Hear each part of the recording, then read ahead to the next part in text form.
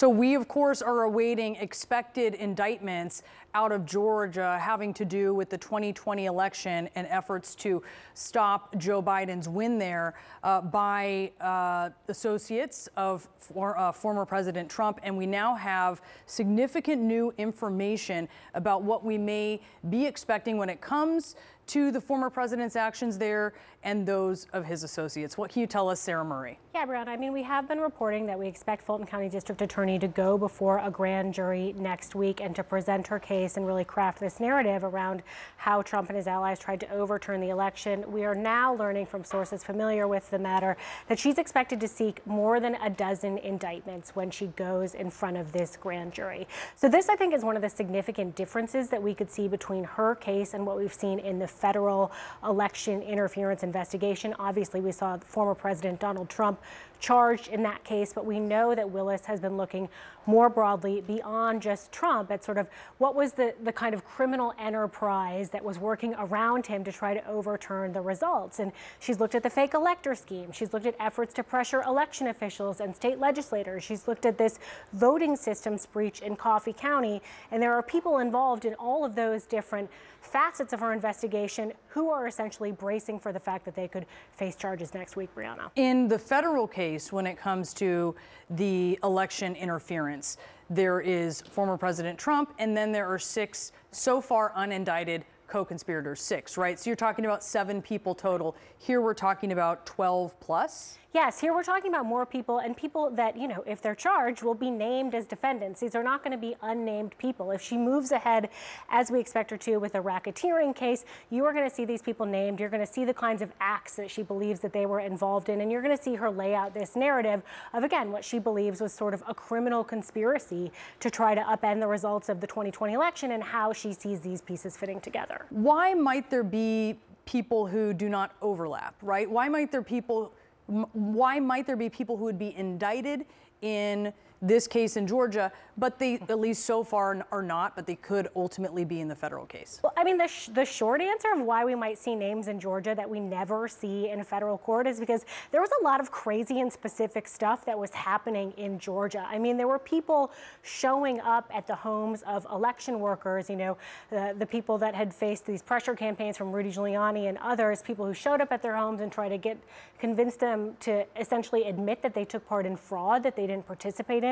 Again, this voting systems breach that took place in Coffee County, Georgia, this is something the district attorney has been very focused on, that we haven't gotten, you know, a sense that the feds have really been focused on. And again, something that's happening in her home state and sort of, in their view, could fit into this broader conspiracy. So we may see names in these indictments that you would not expect to see in a federal case. More than a dozen indictments expected. And what are we looking at for the timeline here? I mean, we would expect this to be pretty soon. Well, we are looking at next week. There are 2 grand juries that meet in Fulton County, Georgia regularly. One of them meets Monday and Tuesday. One of them meets Thursday and Friday. Again, we know she's subpoenaed witnesses and said, essentially, I'll give you 48 hours to show up and to testify before this grand jury. So we should get a sense over the weekend of if these witnesses are being summoned to show up on Monday or Tuesday. And if that's not the case, then we'll be looking toward later in the week. All right, looking like a big week nonetheless. Sara Murray, thank you so much for that new information. Jim? We are learning new details about a secret search warrant and a secret Trump campaign memo, both part of the special counsel's 2020 election interference probe.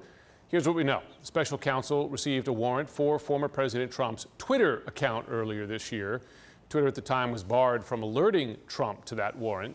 Today, we are also learning about a memo written a month after Trump's election loss in 2020. It laid out a detailed plan to overturn Joe Biden's victory in that election. It was written by unindicted co-conspirator number 5, Kenneth Cheeseborough, an attorney who was advising the Trump campaign. It was the New York Times that obtained a copy of the memo. CNN's Paula Reed has been following it all. Paula, let's begin with this memo because it lays out in fairly clear terms what the Trump team was attempting to do, hoping to do in the lead up to January 6th. That's right. This is really the missing piece in understanding the roadmap that the former president and his associates laid out for trying to overturn the election. A lot of people, when they think of a memo, they think of John Eastman, another Trump attorney who, of course, authored a memo about how the then vice president could help block the results of the election. But here, this memo helps us to understand how they wanted to install these slates of fake electors, if for no other reason, to at least buy them more time to continue to litigate. And according to the New York Times, Cheeseborough understood that this was not something that was likely going to pass muster at the Supreme Court, and that it was going to be controversial. But it really helps you understand exactly how they were plotting this out, and the fact that it started shortly after Election Day. Yeah, the choice of the word controversial, remarkable, given they were discussing turning away electoral votes they didn't like, which were votes they lost in states that they lost with no evidence of fraud, and creating a fake controversy, in effect, as the special counsel described it. Okay, Trump's Twitter account, as part of the special counsel's investigation, he got a warrant for his Twitter account. Why exactly, and what would this cover? It's unclear exactly what they wanted in the Twitter account, but the fact that they were seeking this warrant is significant, but it was such a sensitive pursuit that they wanted to keep it secret. But Twitter argued that that would be a violation of the First Amendment and the current laws that govern electronic communications. Now, eventually, the special counsel agreed to let the former president know about the warrant, but they wanted to protect the identities of the investigators who were working on this pursuit. Now, interestingly, Twitter was allegedly slow to provide investigators with what it is they were seeking to obtain. They were hit with a $350,000 fine. Now, it's unclear exactly what they obtained or how it fits into the case, but it is notable, and it's certainly something that we would expect the former president will mention in the coming days. Paula Reed, thanks so much.